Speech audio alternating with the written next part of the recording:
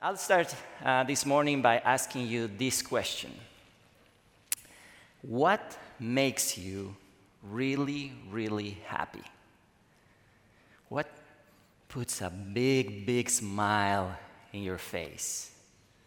Perhaps you're a student and you've been going hard to your books and you get a test, and you take the test and you get a good grade and you're just like, yes, satisfied with it. Perhaps your phone vibrates and you see a text from the boy, the girl that you like, and all of a sudden your face is glowing and your friends are around wondering what's going on, and you're just secretly smiling inside about that text. Perhaps you have received an offer for the dream job that you had, or a promotion. Or maybe the day has arrived where you kneel before her and you propose and you ask her to marry you, and she says, yes, yes. And you are so happy that you want to sing and jump and shout. What is it for you? What is it that makes you want to sing and jump and shout? Well, the psalm that we're going to go through today, Psalm 96, calls us to do that, to sing, to proclaim, to celebrate, to tell, to proclaim. We've been going through a series on Psalms through the summer. We call the series Summer in the Psalms, and we have gone through a diversity of Psalms of all sorts of types. We went through Psalms of orientation or reorientation, where you have to change the way you're seeing things and put your eyes in the right place. We also have seen Psalms of actually disorientation, where you feel that you are disoriented and you are struggling and you are in despair.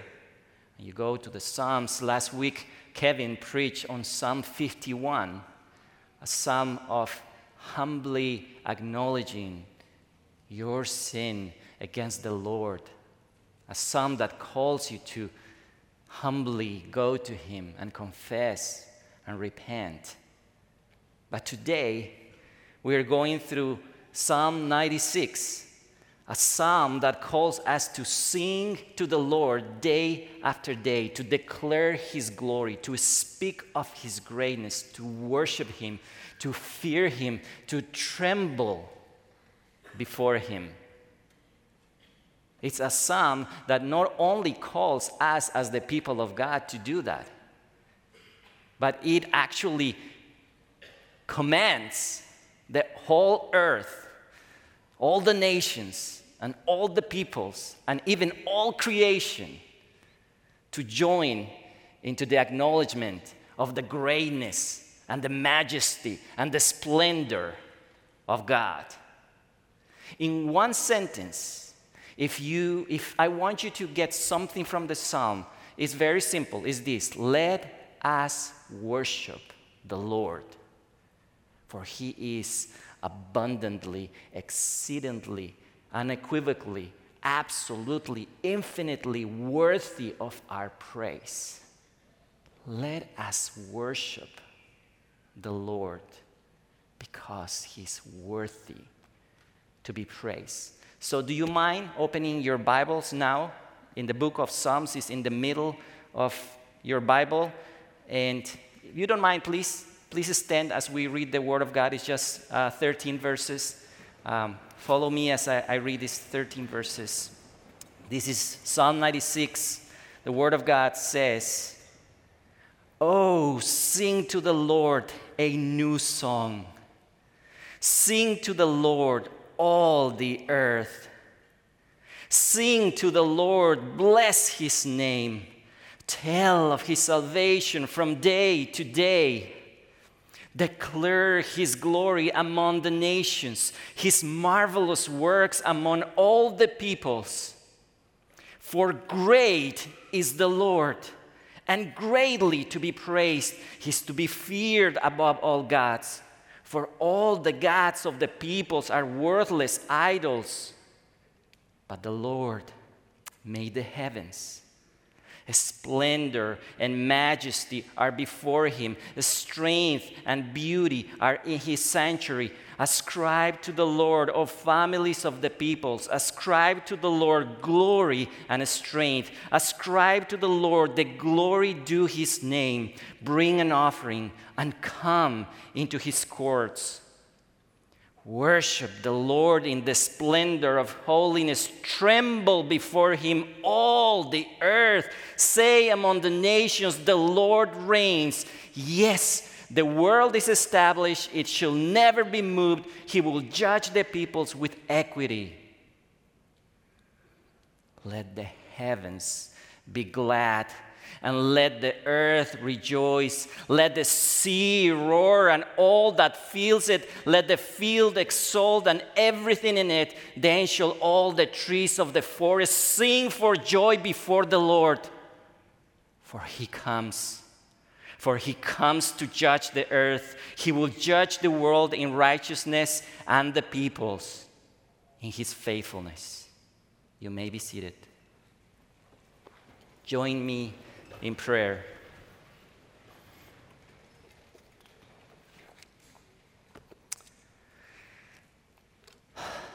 Lord, who is equipped to speak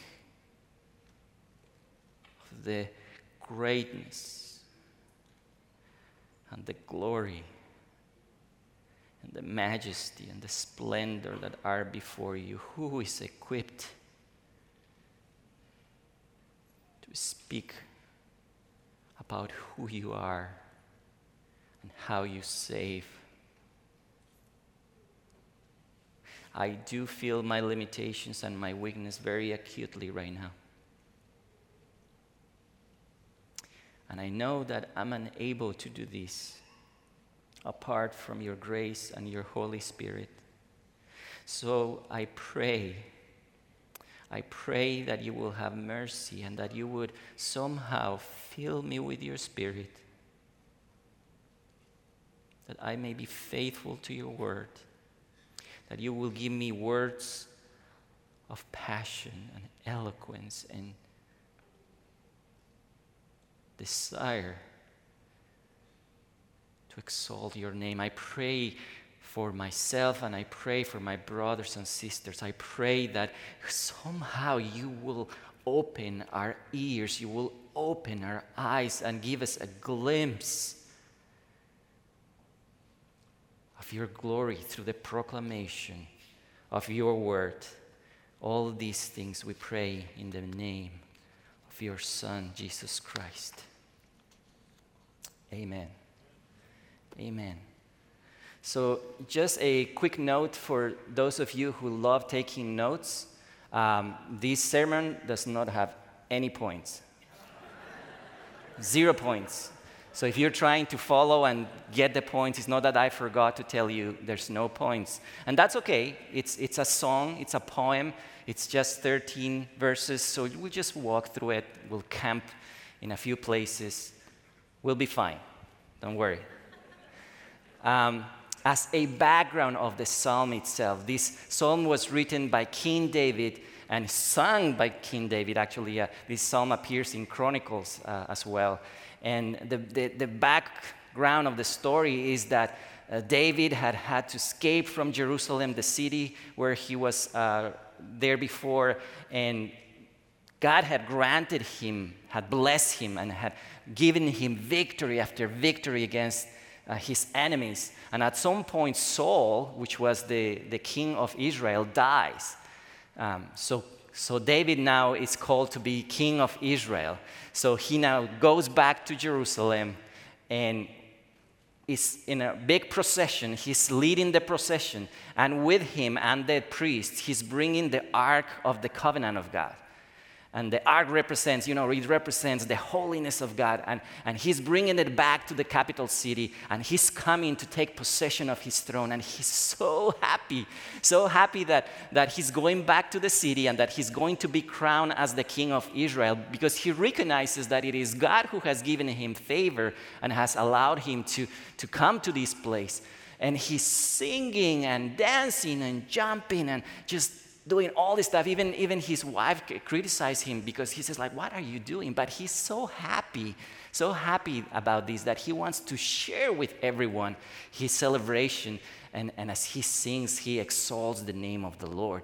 So the psalm starts in verse 1 saying, oh, sing to the Lord a new song. Sing to the Lord all the earth. Sing to the Lord, bless his name. Sing, sing, sing to the Lord, he tells 3 times. Now, songs are poems composed with vivid language put into music.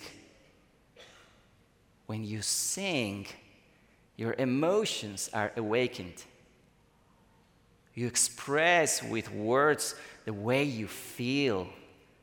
Sing engages your feelings, your creativity, even your logic and your passions. You sing with your heart, you sing with your soul.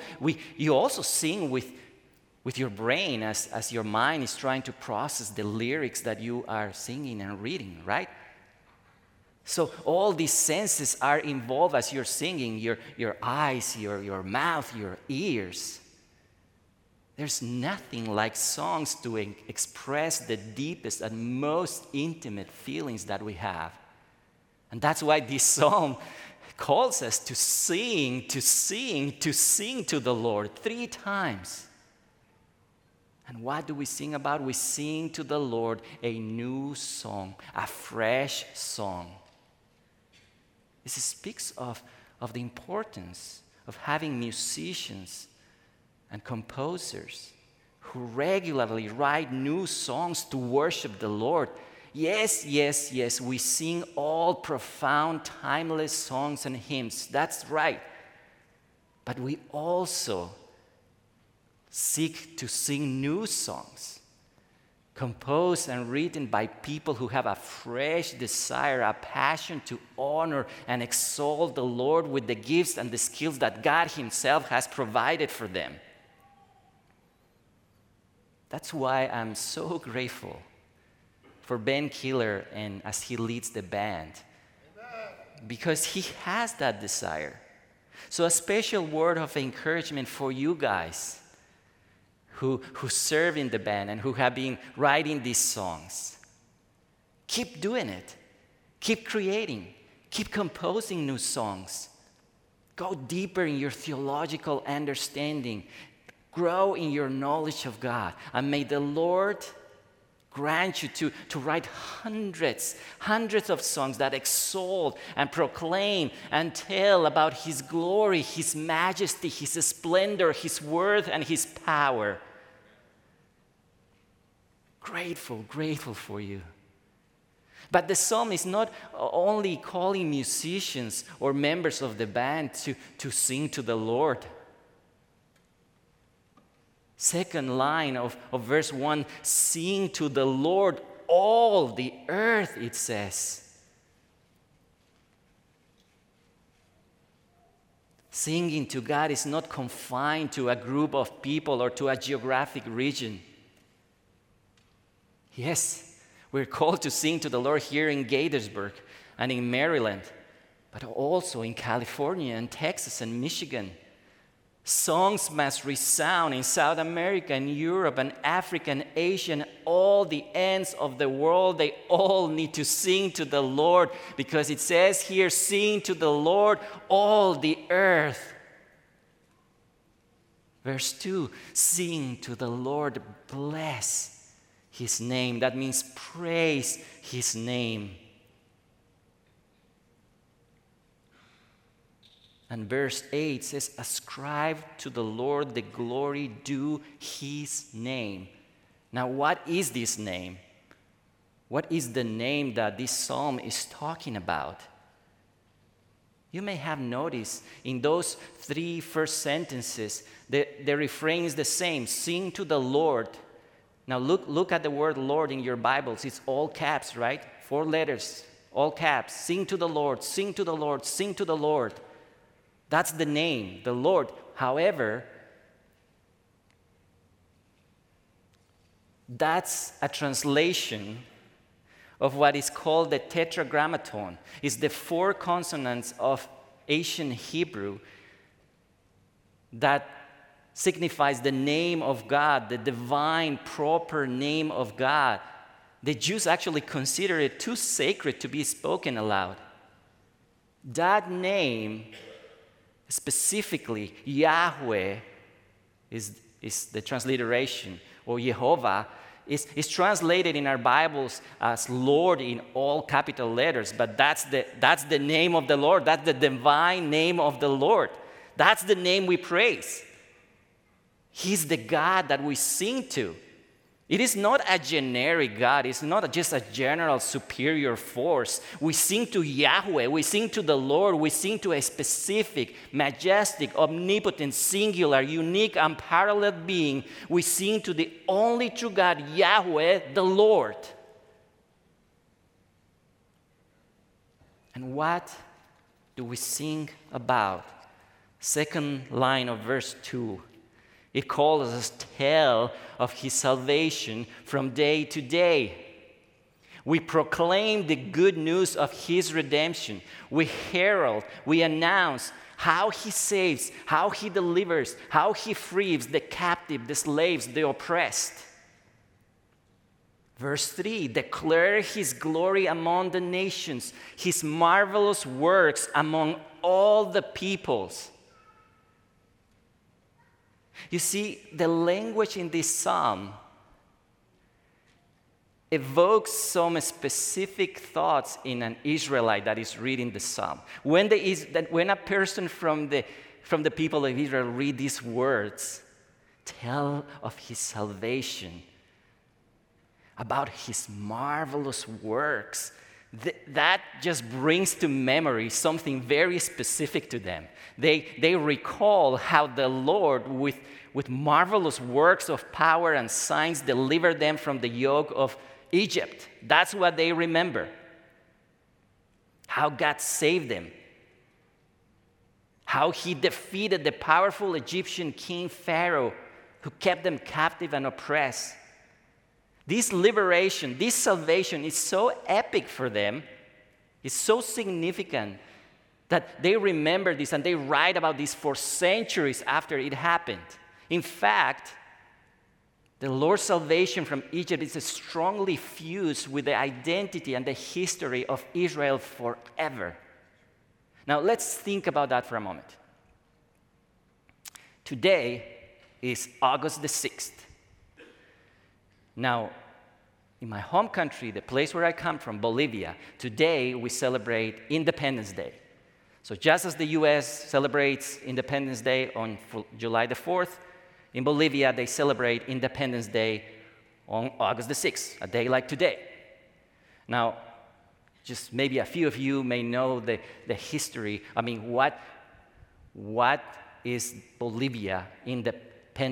Why did they declare independence from what? You may be asking. So just a short history for you. You may know part of this. The people from Spain took ships, crossed the ocean, and discovered the Americas. The people from Spain specifically landed mostly in South America and Central America. They were conquerors. They came to dominate this new world for them with force. They conquered the land and they imposed their power. They actually abused badly the locals. And they took their riches, they took their gold, their silver, and many other things from them. And they made them slaves. And they did this for centuries, until a moment that some of the locals decided to start a revolution. It didn't happen overnight, but they started organizing themselves, and there was a man called Simon Bolivar. And this man with other leaders started a revolution. And after many, many battles, and at the cost of many, many lives, eventually the songs of freedom start resounding one country at a time. And at some point, my country, Bolivia, declared its independence from the Spaniard yoke on an August 6th. Now, can you imagine how would it feel for people like that have been oppressed and abused for centuries? Their feelings and their joy when they come to a day and they declare, we are free. No more abuse, no more oppression, we are free. And how happy they would be to finally arrive to that point, and how grateful they would be to Simón Bolívar and all the leaders that fiercely fought for them, for their freedom. How would you be? I mean, Bolivians were so happy that actually they named the country from Bolivar. That's what the name means. Bolivia is the daughter of Bolivar because it represents his work, his fight, he freeing many countries. One of them is called Bolivia in honor of him. Now, going back to the psalm that we're reading, when David and the Israelites sing to the Lord, they look back in time and they read their Bibles, they remember their Bibles, they read their Old Testaments, they tell their children about these things. They recount the marvelous, glorious works of salvation of Yahweh, their Savior, their champion, their deliverer, their Lord, and they celebrate Him as their Lord, as the Savior, with joy, with gratitude, with passion, because they know that they were delivered by Him. He's the one who saved them.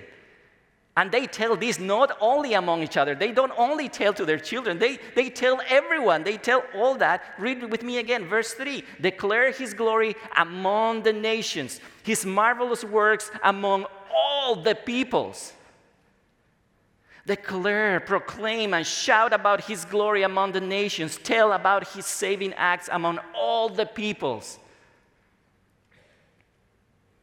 Now, you and I have not experienced these marvelous works of liberation from Egypt. But this salvation that occurred millennia ago was just anticipating a much larger event, a cosmic, universal, extraordinary act of deliverance. The salvation of the world, the deliverance from sin. You and I have been joined, grafted into God's people. We who believe in Jesus Christ, the Son of God, have been saved from slavery to sin. We have been freed out of darkness and given a new life to worship Him. So we now can join David and the people of Yahweh in their worship and their call to tell, to proclaim, to herald, to announce His glory and His marvelous works of salvation. Just like them, we get together and sing and shout and rejoice of His salvation. We get together and recount and remind each other of the glory and the works of our Lord, and we also are called to tell the nations and all the peoples about who He is and how He saves. Yes, we are called to tell Americans and Bolivians and Peruvians and Brazilians and Canadians and French and Russians and Indians and Chinese. We declare to everyone, to every nation and to every people about His glory and about His marvelous works, His power, His redeeming acts of salvation. But not only to Christians. We also tell to Muslims and to Buddhists and to atheists. All the earth needs to hear about God's marvelous work of salvation through faith in Jesus Christ, the Son of God. And when do we tell about His salvation? It's not that we all come together on Sunday and we get together for 90 minutes and we do our duty and we sing and we raise our hands and then we go back home and back to business, to real life. Monday comes and it's a different story. No. Tell of his salvation from day to day. So Monday comes and I wake up and say, wow, today, tell of his salvation today. Today is the day that I tell about his salvation. Today is the day that I remember the greatness of God and his marvelous acts through which he saved me. And we do the same on Tuesday and Wednesday and Thursday and Friday and Saturday. And Sunday comes back again. And oh, glorious Sunday, we get together again and we do it again and again and again. And we sing and we sing and we sing to the Lord.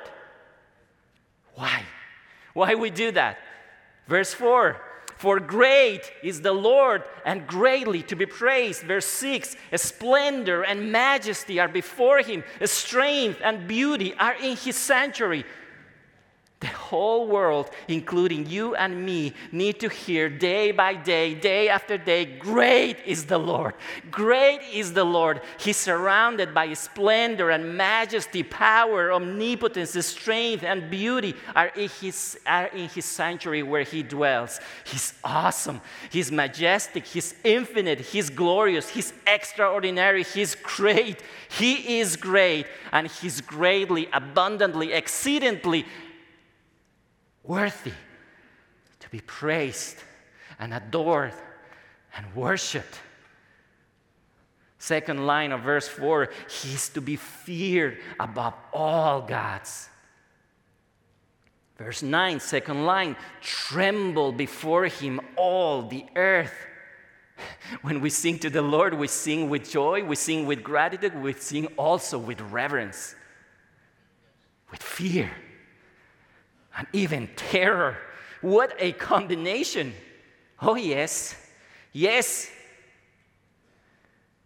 We should not fear those who can hurt us and even kill our body. Instead, we should fear and tremble before him who can kill and destroy our body and our soul in hell. That's the one who we should fear and tremble before him. Oh yes, he's loving, he's kind, he's merciful, he's gracious. But he's also holy and just and righteous and omnipotent and powerful and strong. And by no means he will clear the guilty. Oh, by no means he will clear the guilty or the sinner. It is a fearful thing to fall into the hands of the living God, his consuming fire. He is to be feared above all gods. Don't fear the gods of the Egyptians. Don't fear the gods of the Babylonians or the Greek or the Romans. Do not fear the curses or witchcraft. Do not fear voodoo dolls. Do not fear the uncertainty of the stock market. And do not fear fanatic terrorists. Don't get me wrong. They can hurt you. They can kill your body. But you know what? As soon as they do that, you'll be facing your king. You'll be in front of the Lord while they, one day, will have to give an account for every evil act that they did. And they will pay for each one of them for eternity. So fear the Lord above all gods. Verse 5, for all the gods of the peoples are worthless idols, but the Lord made the heavens. You know, I don't say this with pride. I say this because this is what the Word of God teaches. Buddha cannot hear you. Allah, Ra, or Mother Earth, they cannot do an act or do anything to save you. They are worthless idols who do not have ears, who do not have eyes, who do not have hands, who do not have power. They are man-made false idols, and they cannot save you. When you are in big trouble or need, or you have a chronic disease, all those false idols, worthless idols cannot do anything. Neither money or politicians or science or technology, they all have their limitations. Self-esteem and positive thinking can just take you so far.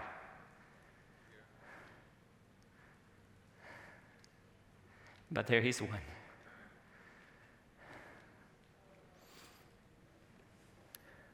who made the heavens out of nothing. He spoke, and the galaxies were made, and the planets, and the black holes, and the stars. He's the one who sustains them today by the word of his power. He's the one who last night, while you were sleeping, he commanded your heart to beat so the blood will flow through your veins. He's the one who gave you this morning bread. He's the one who brought you today to church so you can sing to him. He's omnipotent, glorious, strong, and great, and he can save. He made the heavens and the universe out of nothing. And he sustained the universe every microsecond of its existence. Verse 10, say among the nations the Lord reigns. Yes, the world is established. It shall never be moved. He will judge the peoples with equity. The world is established not because the world has accumulated so much wisdom through time and has evolved to the point of knowing how to behave, how to conduct itself, how to preserve itself. No. It's not that inanimate cosmic dust randomly exploded and resulted in magical self-creation and wisdom. Oh no. The world is established and should never be moved because God sovereignly created and God sovereignly sustains it every single day. Young people, old people, do not buy into the deceitful, empty, and false belief that the universe evolved to mate itself with no intervention of a supreme, intelligent, omnipotent God. The fool says in his heart, there's no God. Secular science with no God in view is just an other worthless idol made by proud, foolish men who oppose God, not realizing that it is God who gives them breath and the neuronal synaptic power in their brains to build these scientific myths that deny him. But one day they will have to give an account before him because he is coming to judge the world with equity. We have this noble call to sing to the Lord who made the heavens, who established the world, and who preserves it, the Lord who reigns and who will judge the peoples with equity. But you know what? We're not the only ones who are called to worship, to be glad, to rejoice, to roar, to exalt in the omnipotence of God. Read with me verses 11 and 12. It says, let the heavens be glad and let the earth rejoice. Let the sea roar and all that fills it. Let the field exult and everything in it. Then shall all the trees of the forest sing for joy before the Lord. See, We sing with all our might, with all our souls, with all our hearts, and with us the sun and the planets and the stars and the galaxies and the comets and the black and dark and invisible matter that we cannot see yet. They all are glad in the Lord. The whole planet Earth rejoices. The oceans roar, the waves break with unstoppable power, singing the song to the King and all that is in the seas.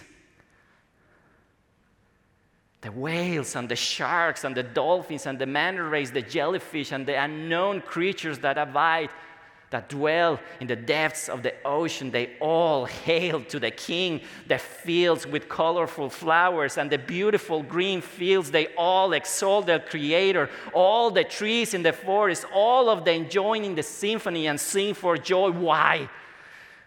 Why are they so happy? Why are they so excited? Verse 13, for He comes. For He comes to judge the earth. He will judge the world in righteousness and the peoples in His faithfulness. They rejoice, they are glad, they sing for joy because the Lord is coming. He's coming to judge the world. He's coming to put things right. He's coming to judge with equity, with righteousness, with faithfulness. If you struggle with putting your trust and your confidence, if every time you hear about elections, you start getting apprehensive because you don't know if to vote right or left or this or that, you know what? You're always going to be disappointed. They will always be imperfect. If you're putting your trust in any of them, you are doomed to failure. But one day, the Lord is coming to earth, and He's coming to judge and to govern and to reign with equity, with justice, with righteousness, with faithfulness. King Jesus came and was born as a baby to inaugurate this kingdom. And He died, and He rose again, and He's now seated at the right hand of the Father, and He is coming back. And He will establish and consummate His kingdom on earth forever. In the meantime, you and I have the privilege and the honor to worship Him. So a few weeks ago, I went on a trip on vacation, and I ate something, and I got food poisoning. And it was so bad. It knocked me out for at least 5 days, but of all those 5 days, 2 were really, really bad. I spent more time in the bathroom than in my bed, while my body was just violently trying to get rid of that demonic microorganism that caused me so much misery.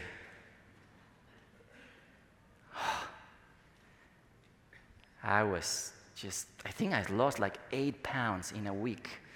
And I was like, felt warm and hot and sweaty and I got the chills and I felt weak and tired, and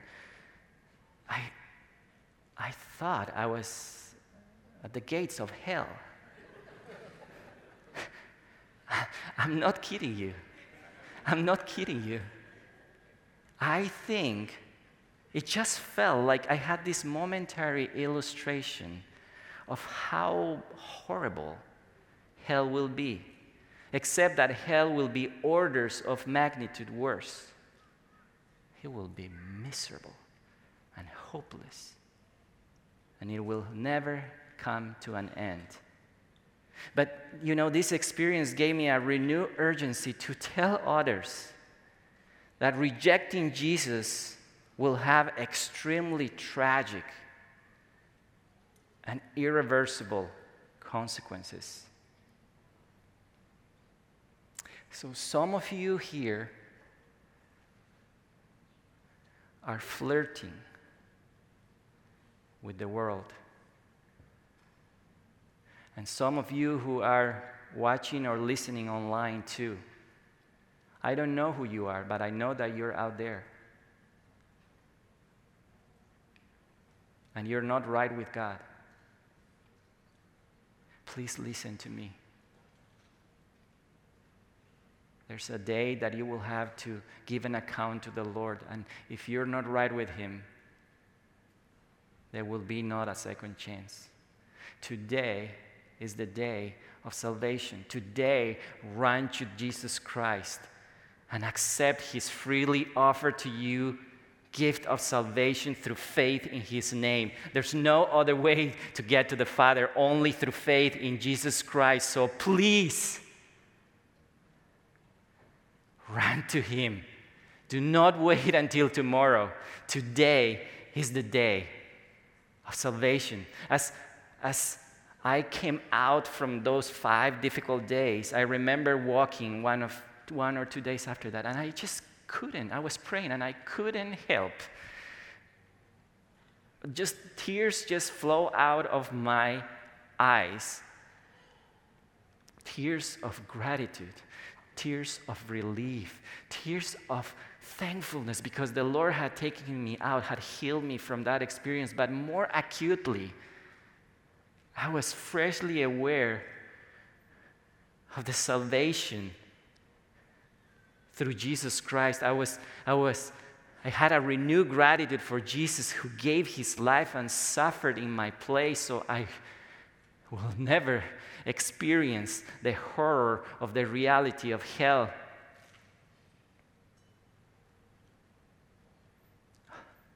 Oh, how sweet was the day when He opened my ears and He called me by my name, and I could see my need of a Savior, and I bowed down before Him, and I came to believe in Jesus Christ. And as I was surveying the wondrous cross where the Prince of Glory died for me, my heart was filled with gratitude, with awe, with joy, and a desire to sing to my Lord, to tell of His salvation from day to day, to shout and declare His glory, to say, great, great are you, my Lord and my Savior, because you were slain in my place, and you're worthy of honor and glory and power and dominion and worship and praise forever and ever. So it is my prayer that I and you will have this renewed passion to ask Him, for Him to put in our hearts the desire to proclaim His worthiness, to tell about His glory and His greatness, to sing to Him, to worship Him, and to be grateful for His amazing salvation that He provided through Jesus Christ. So please stand up now and join me in worshiping our Lord, because He's worthy. He's exceedingly, abundantly, unequivocally, absolutely worthy of our praise.